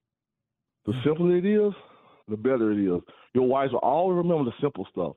All the fancy stuff with the expensive jewelry, that's nice, but they always will remember the simple stuff. This is the love doctor. I'm out. Boom. All right. Yeah, to his point, when I texted, I said I'd text my wife, and I was like, we'd be lost without you. She just texted me back and said, that's all I needed. I think there's a lot to be said about that, Chief. There is. Simple. KISS. Keep it simple, stupid. All right, we're going to O-Dog. What's up, Otis? What's up? What's up? Hey, I told you, Squid, that the Mafia, we gonna take over, bro. Yes, we taking sir, over. What are you talking about? We just had a nation member on in chief, so I don't know what you're talking about, Otis. The real Otis. Y'all looking weak, man. Y'all looking weak, Squid. I'm telling you, Mafia, we taking over, baby. Hey, we taking over. Chief didn't even drop a Squid Nation on us either. He didn't say one word about it. That's because he was all love struck. No, he was embarrassed. He's embarrassed to be a member. Hey, look, guys. Look, hey, I'm calling in first of all with this wake up call for the owner of the Atlanta Hawks, Russell. Look, bro. Look, dig in them $1 billion pockets. I hope he listens. Dig into them $1 billion pockets and let's get somebody. I think we missed out on that guy from Indiana. They got one in there, Siakam. We could have got him. The problem is that our owner, we don't have a problem with Trae Young. We don't have a problem with our coach. We got a problem with spending money. And before I leave, I'm gonna say this. I learned a long time ago. I live in College Park 20 years. I learned this from a pimp. He told me this. Scared money don't make money. Come on, let's get it. Well, good morning. Of course. Hashtag Mike's Mafia. I mean, is that what you got? No wonder you know about the side pieces so well, Mike. The pimps are in Mike's Mafia. An incredible phone call. I'll say he's this. saying what we're all thinking. I'll say this, Otis. I can guarantee that there are some people from the Hawks that do listen to this radio station. I've found out firsthand. Secondly, what was the second part? He said something. I had something. I don't know. That's Scare money don't make money. Oh, that's yeah. what he said. And he's speaking the truth. Tired of it, man. I don't know what to say. The Siakam thing was, I don't know if it was about picks or whatever. He wasn't going to re-sign here. He did not want to re-sign here. And he made it very clear. There's just something, man. I don't know. That whole thing with the Siakam trade he made it very clear wherever he went, it had to be somewhere he wanted to re-sign. And I guess he didn't want to re-sign here. All right, when we come back here on the morning shift, the Atlanta Falcons' new coordinators, they had an introductory press conference. We'll get you the latest from that next here on Sports Radio 99 The Game. Nerds get it in too.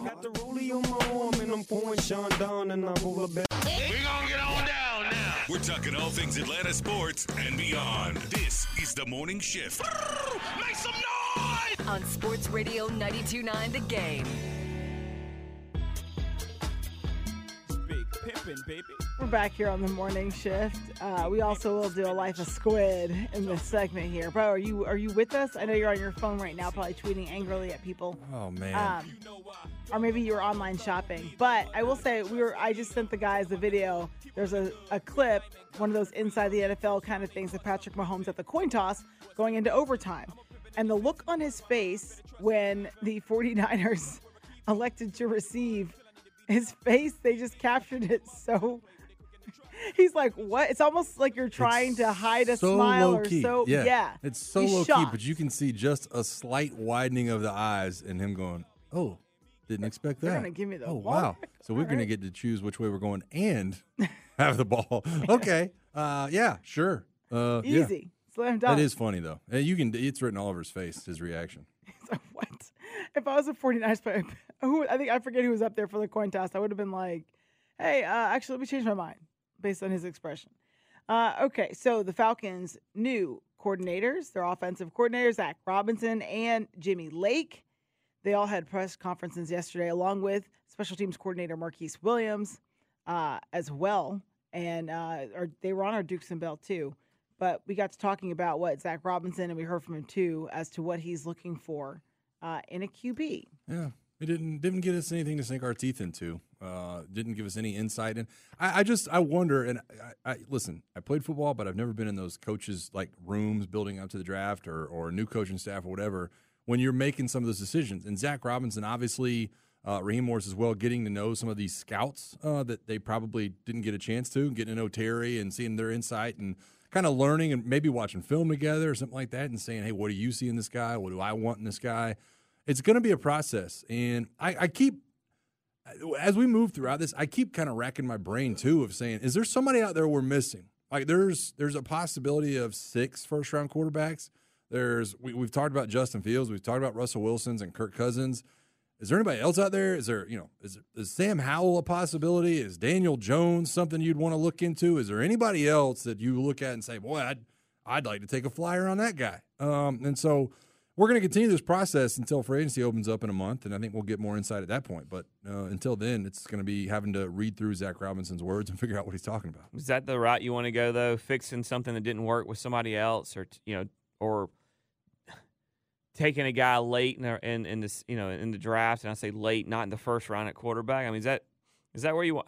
I just don't. That's the thing that worries me with the Justin Fields stuff. Is everybody that is about bringing him here is dead set that he is the guy. No matter Justin Fields, you're in the playoffs right now. I get it. What do you think the percentages? What do you think the percentages? I don't know. I think it goes up, but I don't from what it was like if you go in the year with Desmond. But I just don't know. I don't know how to answer that because I've heard people say, well, he doesn't have this and that. He's got weapons around him. He's got good players around him on offense right now. It's not the same. Now make no mistake, had his best year last year, but I just don't think it's just given. And I don't understand why people are automatically like, well, he's a first round. He'll get a first round pick. Or you'll get that for him. Or you'll maybe when people have these discussions, I feel like there's a little bit of this. They're only remembering what he did at Ohio State, and nothing he's done in the league is being taken into the argument. And I don't understand that. I just feel like we don't look at situations the same like we do others. I want a clean slate. I want a guy that unless you get a established guy that has won, like to me, there's only two guys. It's Cousins or Wilson, and if not one of those two, then you go get a guy in the draft. That's just my thought.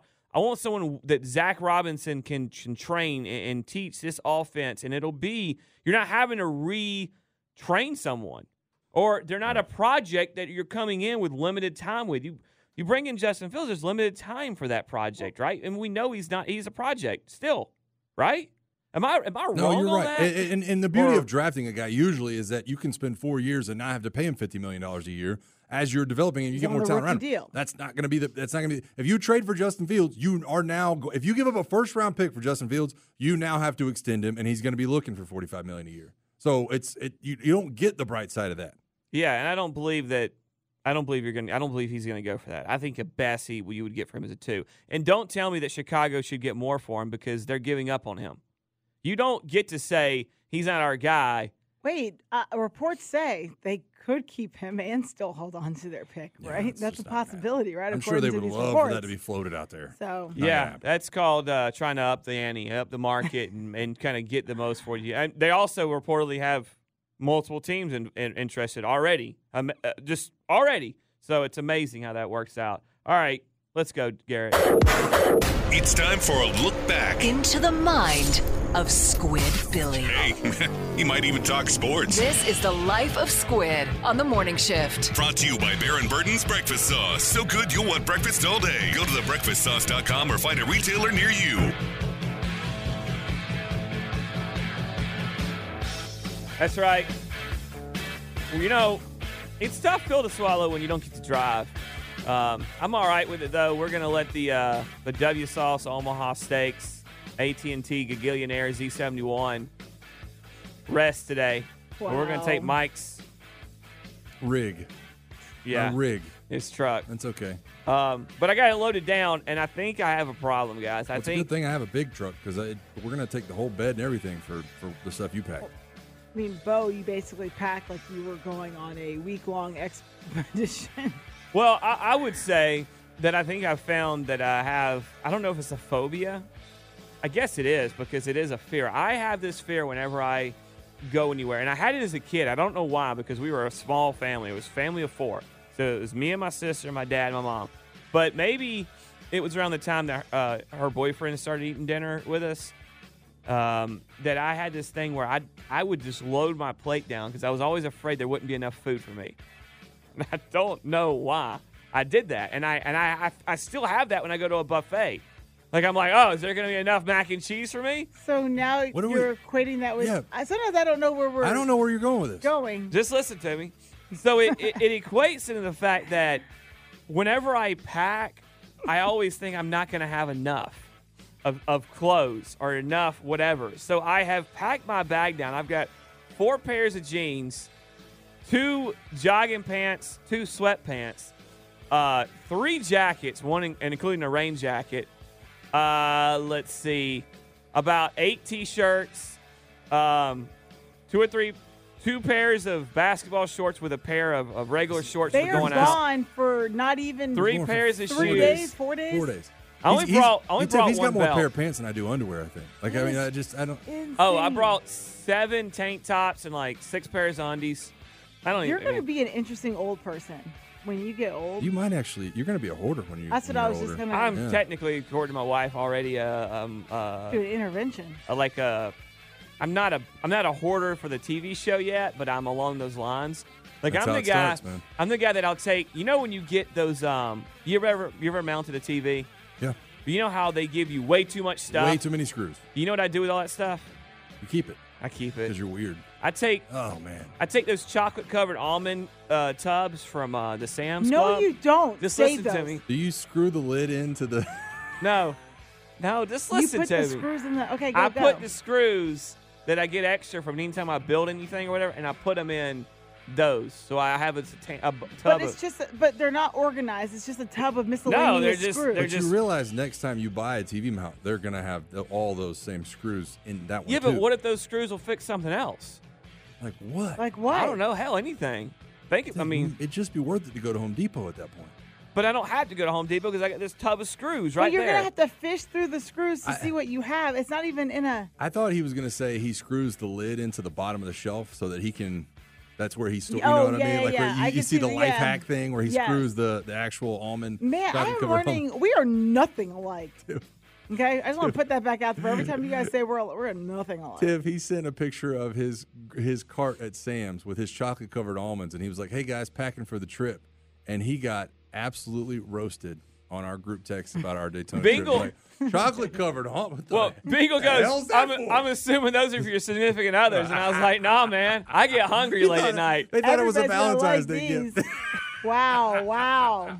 Thank you, Dylan. Dylan loves chocolate covered almonds. I mean, Who I doesn't? do too, but I don't They're know if I would good throw and that in the healthy. group chat. Like, hey guys, we're going to Rage and Daytona. 2 30 blocks of beer, a 40 pack of water, and some chocolate covered almonds. Party! There you go, baby.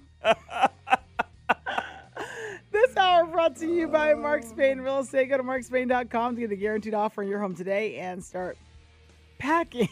Daytona. Speaking of packing, yeah. Oh, All right, my Bo. God. All right, up next, we've got NFL draft analyst for The Athletic, Dane Brugler, joining us here on the show. Stick around for that. We'll see what the Falcons might do. That's up next on the Morning Shift on Sports Radio 99 The Game. Good morning. Back to more of the morning shift. With Tiffany, Mike, and Bo on Sports Radio 92.9 The Game.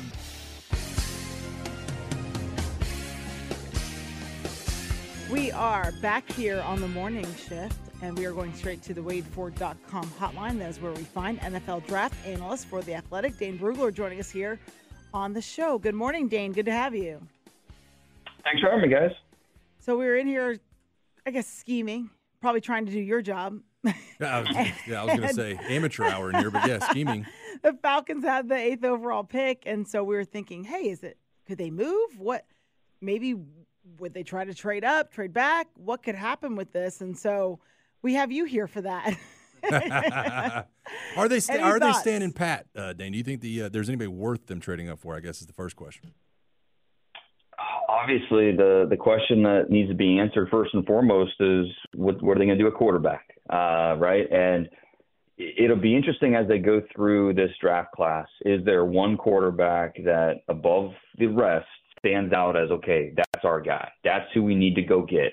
Obviously, there's it's kind of a new era with Atlanta and the direction they want to take this team, and it makes sense that they want to bring in a new quarterback to kind of head that up. And, this is if you have a need for a quarterback in the top 10, this is a good year to be picking that early because we have 3 guys at the top. And I think something for fans to remember, too, is this isn't, the goal of drafting a quarterback that early in the top 10 should not be, okay, let's find the next Patrick Mahomes. Let's find the next Joe Burrow. That shouldn't be the goal because it's unrealistic. You're going to end up disappointed if that's what your goal is. But the goal should be to find a top 10 to 12 quarterback in the NFL. Can this guy at some point during his rookie contract ascend to that type of status? Because that means he's helping you compete for the division, compete for in the playoffs. And once you get into the postseason, it's just about making a run. And so can we find a quarterback in this top 10 who can be a top 10 quarterback in the NFL at some point during his rookie contract? And I think we have 3 guys in this class that you can talk yourself into being that type of passer, being that type of pro. So now I don't think they're going to go get Caleb Williams. I think I'll be shocked if Caleb Williams is not a Chicago Bear at this time, 2.5 months from now. But Drake May, Jaden Daniels, are either of these 2 guys worth maybe trying to trade up, going up in 3 in New England? What it would cost to go that high, is one of these quarterbacks worth it? It's certainly going to be, and if you're the Falcons, you're going through these scenarios right now. You don't want to be caught off guard by anything. You're going through, okay, this is what it would cost to do this. What if he falls to 4? Are we willing to do this? So you're going through all these different scenarios as you build your board and go to the combine. So it's going to be interesting next 2 months for this team. Dane, I want to ask, too, when you're talking about, listen, that's exactly what the Falcons are doing, and Terry Fontenot saying who's good, who's worth jumping up for, who's worth falling back for. What is the difference? How big is the gap, I guess, between the top player, be it Drake May, Caleb Williams, whoever you have valued there, and a guy like Bo Nix, J.J. McCarthy, who might be on the back end of the first round? What is the gap, do you think, between a lot of these players, these top 5, 6, 7 quarterbacks that could be first rounders? I think the answer to that's going to be different depending on who you talk to. Beauty's in the eye of the beholder, and it's so true with quarterbacks. And there's no such thing as a quarterback whisperer. There have been, Brock Purdy was the final pick of the draft 2 years ago, and obviously we've seen how that's worked out. It's situation matters, and I think the biggest thing is making sure that, does this guy fit what we want to do? And if we bring him into our locker room, is Bo Nix a fit for our offense, the way that our roster is constructed, the way we want to play, Zach Robinson, the way he wants to call plays.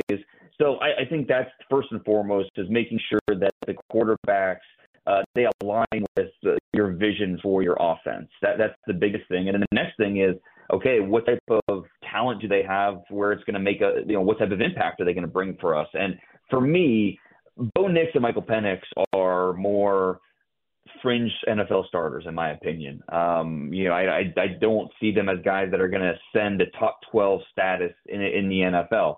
J.J. McCarthy from Michigan is an interesting one because he's not ready. He is a guy that's going to take some time to develop, and I'm not sure that necessarily fits with Atlanta's timeline.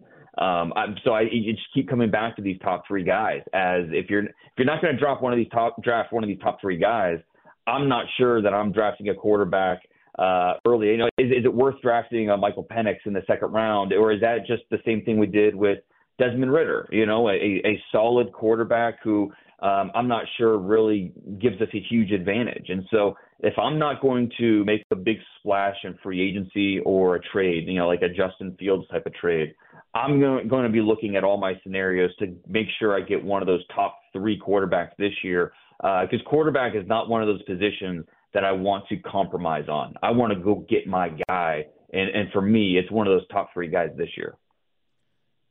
Dane, who is the best edge rusher in this draft? I know we have Dallas Turner up there, but there's some other names in there. Mm-hmm. Who, in your evaluation at this point before the combine, who's the best edge rusher?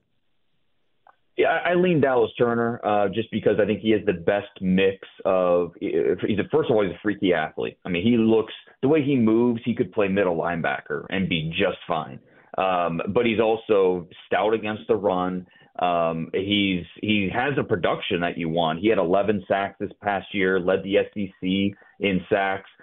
He's not quite on the same level as Will Anderson was a year ago, his former teammate, and really his mentor. But he is a guy that has all the talent in the world. And so, I think what he put on film and then how you project him forward, I think Dallas Turner, he has a good chance to not only be the first pass rusher drafted, but maybe the first defensive player drafted. And, I think that second tier of pass rushers, Jared Verse from Florida State, a really good player. You love the power. He's a very well-rounded guy. And then Chop Robinson from Penn State, he has the best get-off in this draft. I can't wait to see his 10-yard split at the Combine. He's just so explosive. And then Liatu Latu from UCLA. Not the biggest, not necessarily the fastest, but he is a technician with his hands. His ability to break down blockers is really impressive. So with all these guys, I think you have a little bit of a different flavors with each one of these guys. But for me, Dallas Turner is the best all-around guy with the freaky talent, has the production, can play the run, can move him around. He's a versatile guy. So, yeah, Dallas Turner stands apart from the rest of these guys for me. Dane, before we let you go, man, real quick, and I'm not going to ask you the way that a lot of people might ask this question, and you brought up Justin Fields earlier. Obviously, there's a lot of talk around Atlanta. He's an Atlanta native from just up the road. This is how I want you to answer this, though. If Justin Fields was a part of this draft, where would you have him rated? Would he be part of that top 3? Would he go where he did last time in the draft? Or is he a guy that you see as being as valuable as somebody maybe later on in the first round? Yeah, and I think it's tough to answer that because with Fields, you have to factor in the contract. You have to factor in the money part of all this. With the prospects with Jaden Daniels or Drake May, you have them for at least the next 5 years at a relatively cheaper contract, where with Justin Fields, the rent's coming due. You're going to have to make a big decision on him. And so that affects, I think, where necessarily he fits in this conversation. But just based off of talent, I think that he would probably be fighting for quarterback 3 with Jaden Daniels as a guy that is a true dual threat. It's not an apples-to-apples comparison with Lamar Jackson, but defenses have to defend you the same way that they defend Lamar Jackson, because you are a true dual threat. And that's what Jaden Daniels brings. That's what Justin Fields brings, the ability to create those big plays. So there's some inconsistencies to his game, but again, bet on the young talent and, see what your coaches can do with him. But again, with Fields, it is a little more of a convoluted conversation because that contract is coming up due pretty soon, and you're going to have to make a big decision about whether or not you're going to pay him over $100 million. And that's something that is a franchise changer, something that is not going to be done lightly. So, yeah, that's a big step for the whole process. A really big step. The draft will be here before you know it. Dane, thanks for joining us this morning. Good stuff, man. Anytime. Take care, guys. You too. That was NFL draft analyst for The Athletic, Dane Brugler, joining us here. You could follow him at DP Brugler on X. Up next, we'll find out what's coming up on the Steakhouse. Stay with us here on Sports Radio 99 The Game.